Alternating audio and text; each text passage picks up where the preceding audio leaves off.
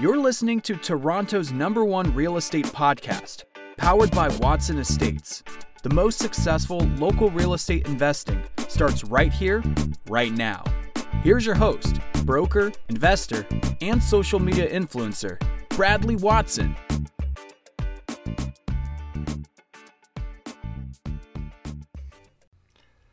Good morning, investors. Bradley here from Watson Estates. It is Saturday, July 11th, 2020, but we all know realtors don't sleep on weekends. And so here we are with some more amazing content as it relates to the Toronto real estate market. We're keeping our finger on the pulse, if there still is a pulse, depending on who you ask. Today, we're going to cover some really great stuff. We're going to start off with an article from Better Dwelling.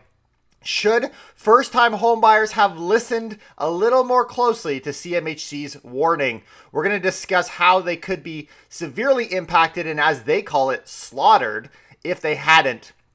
And then we're going to get into this idea of, is now the time to try selling your property, or is it too late? Is it time that we start buckling our seatbelt and get ready for the ride? And then to finish it all off, are jobs coming back as we begin this discussion of when we're going to enter stage 3. We're having lots of fun, and this market specifically has many first-time homebuyers, and often they are the most likely to act like sheep. Well, it's a bad time, that was pretty good, to be a sheep, as the news is calling you, because you might get slaughtered. I know, that's a pretty bad dad joke, but in my opinion, it's sheer brilliance. Thanks for joining us, guys. We're having a lot of fun over here on Toronto's #1 real estate podcast. We are now #1 on iTunes, Spotify, and Google Podcasts.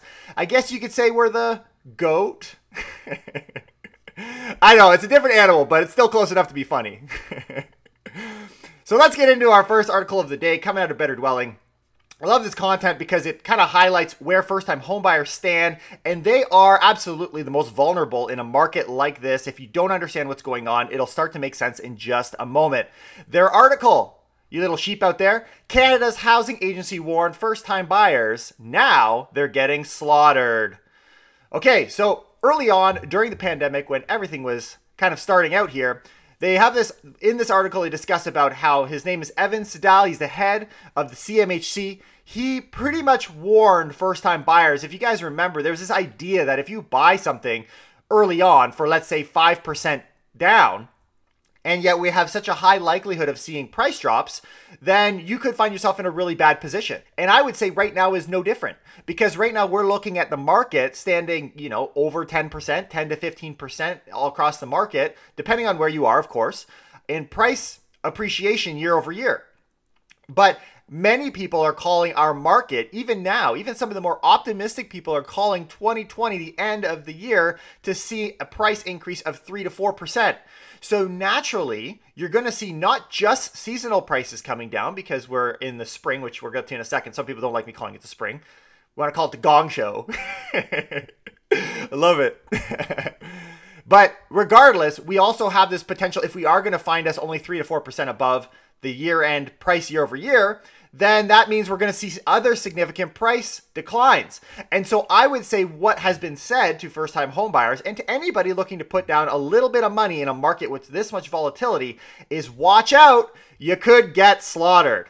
So Better Dwelling, they put together some stats for us here. When we dive into the Greater Toronto condo apartment market, buyers, they say, lost a significant chunk of change last month.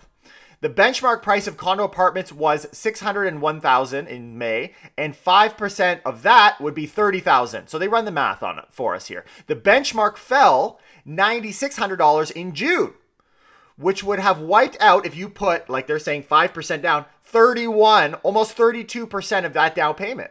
In other words, people with 5% equity would be sitting now, if you bought just last month in the condo market, 3.4% from your 5%. Quite a significant drop in 1 month.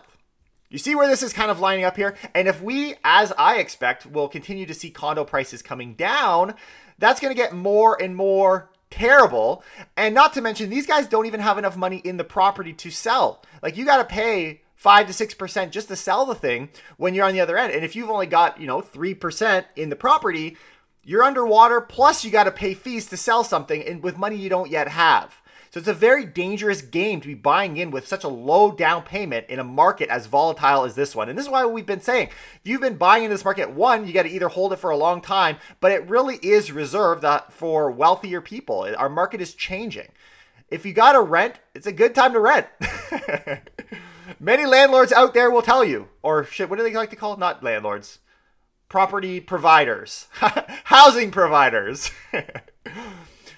So they go on further. In the city of Toronto, the declines are a little more steep than the whole region of the GTA. So they say if you bought a benchmark price in May of $633,000 with a 5% down payment, would put you at 31 and change. The benchmark now fell 11,400 in June, which would wipe out 35.9% of that down payment that you'd put. So if you bought it in May, 5%, and you had a condo in the city of Toronto, you're now down to 3.2% equity in that home. Not to mention, you also, things they're completely ignoring on here, is you're going to need CMHC insurance, which adds further to it, which takes away even more of that kind of, that percentage. Like you're even though you put 5% down on a property with CMHC, you're actually going to have less than 5% to start. It's a really weird thing how that works. If you don't understand, that's okay.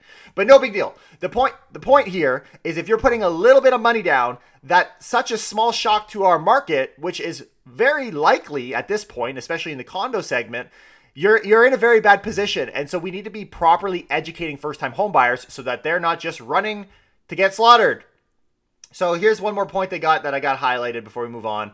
These numbers are just 1 month in, which doesn't necessarily make a trend. However, it is a substantial single month decline most people aren't discussing. We've said this, right? People aren't talking about the condo market. It's being overshadowed by high performance, high success of the other low rise segments. A number of firms have now forecasted declines, which they state won't happen until the second half of the year. And people should have been saying this earlier. I mean, that's my opinion. I think we should have been recognizing that once the money started pouring out and CERB happened and all these things that kind of caught the market, I think by telling people the market's going to go down as a blanket statement actually caused more confusion. Because if you were to explain this is how this is going to work, people aren't going to run out and buy a house and sell it in 2-3 months. They need to recognize that, because the problem is they're now seeing the market's doing really good and the media is promoting doing really good. And as a first-time buyer, like, I'm going to get priced out. Supply is tight and I'm missing out. I don't even realize the deals I could get on rentals right now and I'm locked in. They just are completely ignorant. But the problem is if people were to paint the full picture and say, listen, it's going to be good until Q4, and then we got to be really, really, really careful. This is what we've been saying. If this was the picture, people would be a little less optimistic to run into a market that's on fire or a house that's on fire. It's actually really good. I love that analogy. That's funny. Organizations like the CMHC have stated Toronto and Vancouver will see the largest price declines, right? Highest fluctuation, highest opportunity. That's how I see it. At least one bank has forecasted the declines will hit condo apartments hardest. I don't know which one they're talking about. I think RBC, but I don't know for sure. They've been the loudest recently with their forecasts. Alrighty. So my advice there is, of course, enter cautiously, especially if you're going into the condo market. And people that are buying right now, they should have, stable jobs, stable income. That stability also means a good sized down payment, right?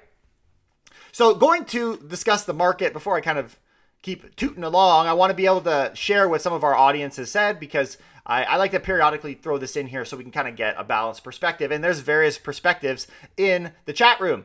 So Matt Sky, thanks for your comment. Stop calling this the spring market. This is where I got it, guys.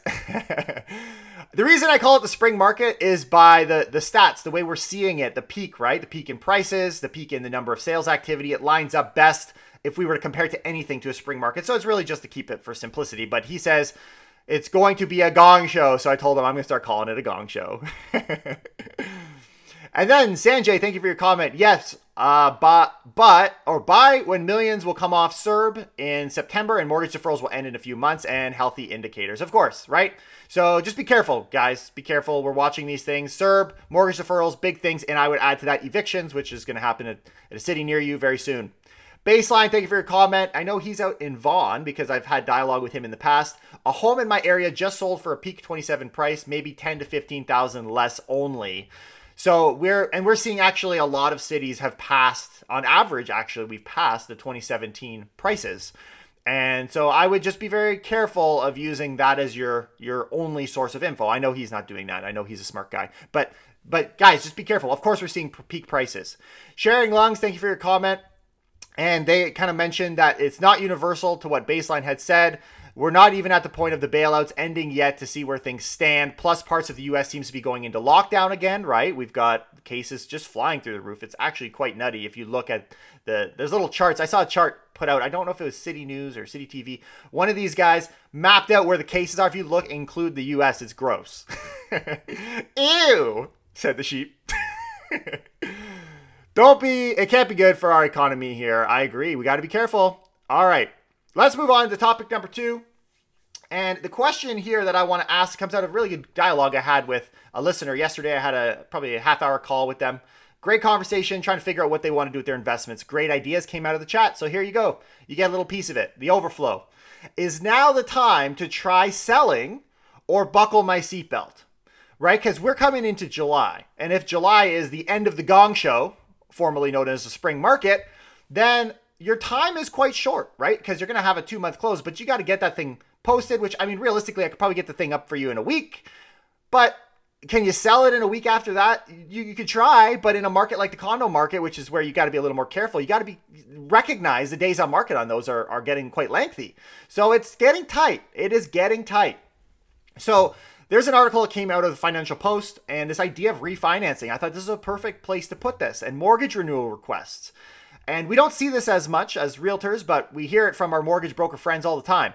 So the real estate market, this is the article, might have experienced a temporary freeze in April and May, but mortgage brokers across the country are reporting some of their busiest months ever due to a surge in inquiries on mortgage renewals and refinances as Canadians rush to take advantage of historically low interest rates that show no near-term sign of rising. Right, and I don't anticipate them to go up anytime soon either. So this is the case.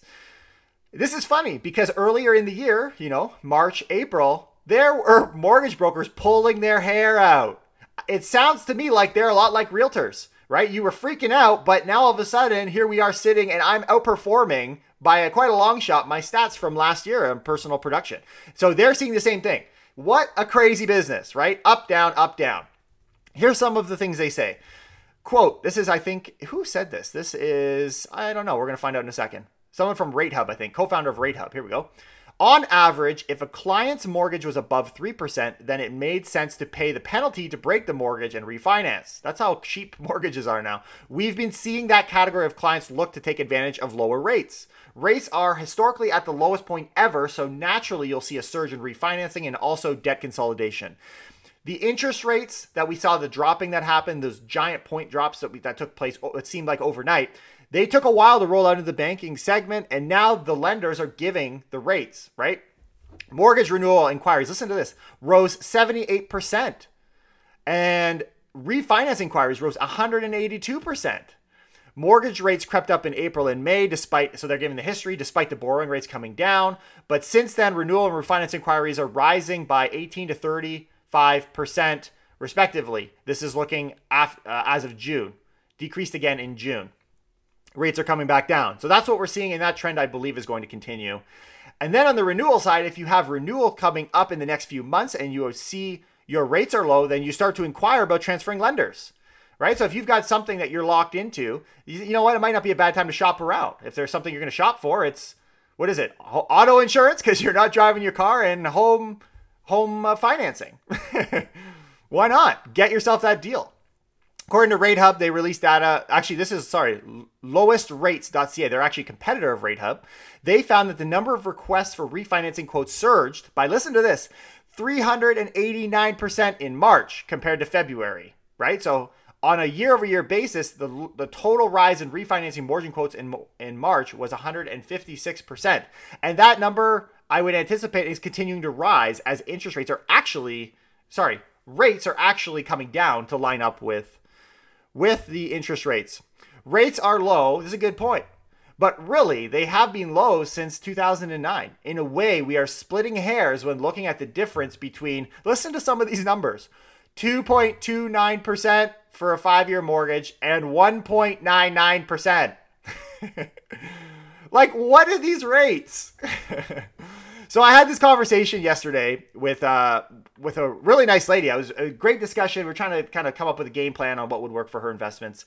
And they said what I said is about moving quick right now. If you're going to sell your condo, for example. But the next problem, because a lot of investors follow us, and this is the case for her, is if you got tenants, you can't just kick them out. And not to mention the cycle to sell that property is probably going to take a little bit longer. You got to be a little more flexible with showings. So if that's the case, if someone's tied to that property, it's too late, right? It's too late, unfortunately. But also not a big deal because you don't make money selling properties. You make money buying properties. So, and with the low borrowing costs, is why I wanted to put this here, you don't need necessarily to sell. Because the lending cost can be so low, it can fill the gaps for you. You know what I'm saying? I hope that makes sense. So don't feel like, so realistically, this is what I was kind of explaining to her yesterday. Let's say you got $1 million house, right? You're going to sell the thing, and let's say you got $800,000 in equity. If you sell it, you get $800,000 in equity. But really, you could refinance that, get $400,000 or $500,000 out of it at next to nothing, at pennies on the dollar, still collect a positive cash flow because it's so cheap, right? And you play that game. You make sure you get the positive cash flow. And really, all you've missed out is that extra $200,000-$300,000. But you're still in the game. You don't need to sell in order to play that game. And so in markets that you're like, I got to get rid of this house. Okay, fine. No problem. But it's not necessary to sell right now. You can put on your seatbelt and go for the ride. And if you can't act quick, I would say holding tight means locking down the tenants as well for a 1-year term. This was kind of came out of this conversation with her, which I thought was a very valid point, is she has tenants that are month to month, which is the case for many people if you've had a long-term tenant. Even if it means taking the same amount of rent as you've gotten last year, lock down the 1 year because it's only a matter of time before they're going to turn around and they're going to listen to a podcast like this and realize that there is sweet deals out there right now. And you want to make sure that you've got a commitment. And however you sell that, right? And likewise to you tenants out there, shop around. Right? Or hold them over the fire because you can. All right. Let's start getting into stage 3 here, this reopening. Our jobs coming back as we near stage 3. I thought this was a perfect place to put this comment that came from W on YouTube. Appreciate it. He asked a question a few days back. Do you think China issuing a warning about Canada will slow down immigration? So they've kind of been saying to their citizens to, quote, Canada is, quote, citing violent action. So apparently we're like the most violent country in the world because obviously China is picking a fight with everybody at the same time. And so he's asking, is that going to slow down immigration? I don't think so. Even if you look at the long-term immigration, it's not, I mean, China is a big component of it right now, but eventually that will change. They have, the nice thing about China is they got a lot of money, right? Like we want lots of money coming in. I don't think people buy it. And realistically, the immigration, as far as moving into our country, is oftentimes when they first move here or people come for school or whatever, it takes a 3-year time frame anyways. I don't see it. Maybe, but we are in such a high position of immigration. I'm not that concerned. And by the way, these things are cyclical. Like think about where we were in conversations with China and, you know, the United States with even just a year ago. It's crazy how fast these things can evolve and eventually affect Toronto condo sales. So this is what he's asking, and rent demand. So I think the pain that we're feeling in Toronto right now is what will continue. So to say immigration is going to, like this outbreak that we're seeing, or this fighting going on internationally, or the fear, I don't think it's going to make things any worse. I think we're kind of in the worst. It seems as though it's actually coming out the other side. So I think at worst, what we have now will continue, right? Namely, foreign buyers pulling back, which we've seen for years, and rental demand being down. So the faster we can get our immigration back up, the faster we can boost the rental market, which in some cases isn't what people want either. So depends on what side of the stage you're on. And he says, also, do you feel the U.S. coronavirus increase on the border remains closed? How will it affect Toronto economically? Will it bring down housing? Amazing questions. I wish I knew the answer. And I also don't know how they're going to treat that. Like, because it almost appears like the U.S. is on its track to herd immunity, and that's not our game plan up here. So I don't know. I think we're going to need to really figure out what our relationship to other countries around the world looks like. And that's a job for someone smarter than myself. And then Ryan, thank you for your comment. Number of immigrants tripled in May from April, right? We're seeing rises. And 11,000 people in a single month, which is quite minor, really. But, I mean, it's the right direction. And June will be even higher as we restart. Canada's in great shape, COVID-wise. So immigration is pro-growth still. I agree. I think we're at the bottom when it comes to immigration. And I think it's only uphill from here. And at the same time, what's leading the pack on a lot of this is jobs, right? Jobs. As we reopen, we need to know is this actually helping our jobs locally? So Statistics Canada says, this is according to TorontoStories.com, that unemployment rate fell to 12.3% in June, a drop of 1.4%. In other words, people are getting jobs back where it had hit a record of 13.7 in May. So not huge numbers, given that we were at 5.6 in February, but still progress. Good things, good things. And actually what I love about this article, which we'll go back in a second because there's something in here that's really funny. You know me, I got to stop for the humor every now and again. But they say in Ontario, like you asked the question, is Toronto better off or worse off? That was actually, I asked that a few days ago in our podcast. I didn't know. Well, here it is. They say the employment levels in Toronto was 89.6% of the February level compared with 94.5% for the rest of the province. So in other words, Toronto's actually lagging behind in getting their jobs back. Interesting point. Also an interesting point that I find quite funny is that there are nearly 2.5 million Canadians didn't have jobs, either due to temporary or permanent layoffs, while the remainder are now working less than half their usual hours. So this idea of people are, even though they're going back to work, they're not necessarily making the same amount of money. And then they talk about this. In June, Statistics Canada reported the employment rose slightly faster among women. Interesting. At 6.1% than men at 5.5%. Here's the joke. You ready? Where's the discrimination, ladies? And this is why it's funny. Not because we're making fun of ladies. It's funny because we're making fun of men. The next paragraph. On a cumulative basis, however, after including May gains, employment among men had recovered to 92.3% compared to women at 89.2%. And the ladies are all like, well, there it is.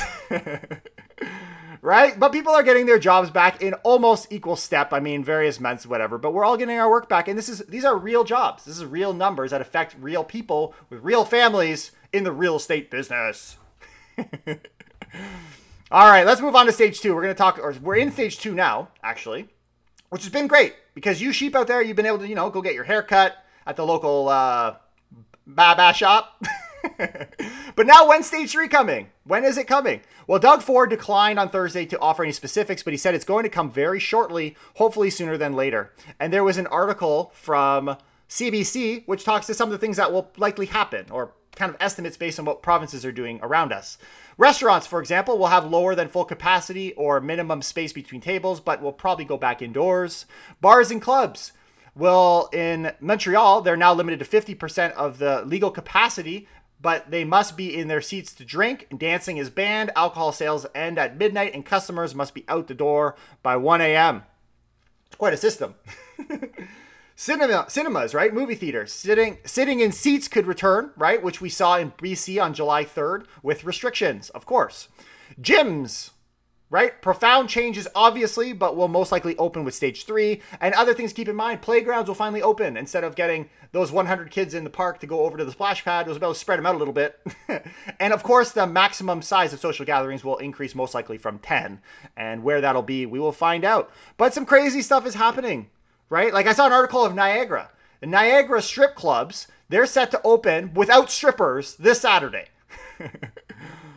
When they do reopen and the strippers come back, I'm guessing they'll need to wear masks, right? Or do you do it on the patio? I don't know. But if we were smart with our investment based on everything we heard here today, hopefully explained very clearly, we won't get slaughtered. Instead, at the tail end of all of this, we'll all be out there driving our Lamborghinis. We had some fun. Thanks for tuning in, guys. I'm going to be off tomorrow, of course, as we usually do on Sundays. Take the day off with the family. But I'm going to be putting together most likely our video for next Wednesday. I'm open to topic ideas. If you have any, send them over. We'll be putting that together. And make sure you hit that subscribe button, hit the like. Thanks for joining us, and we'll have great conversations. We are #1 on iTunes, Spotify, and Google Podcasts for Toronto Real Estate. I'll see you next time. Take care and keep it real.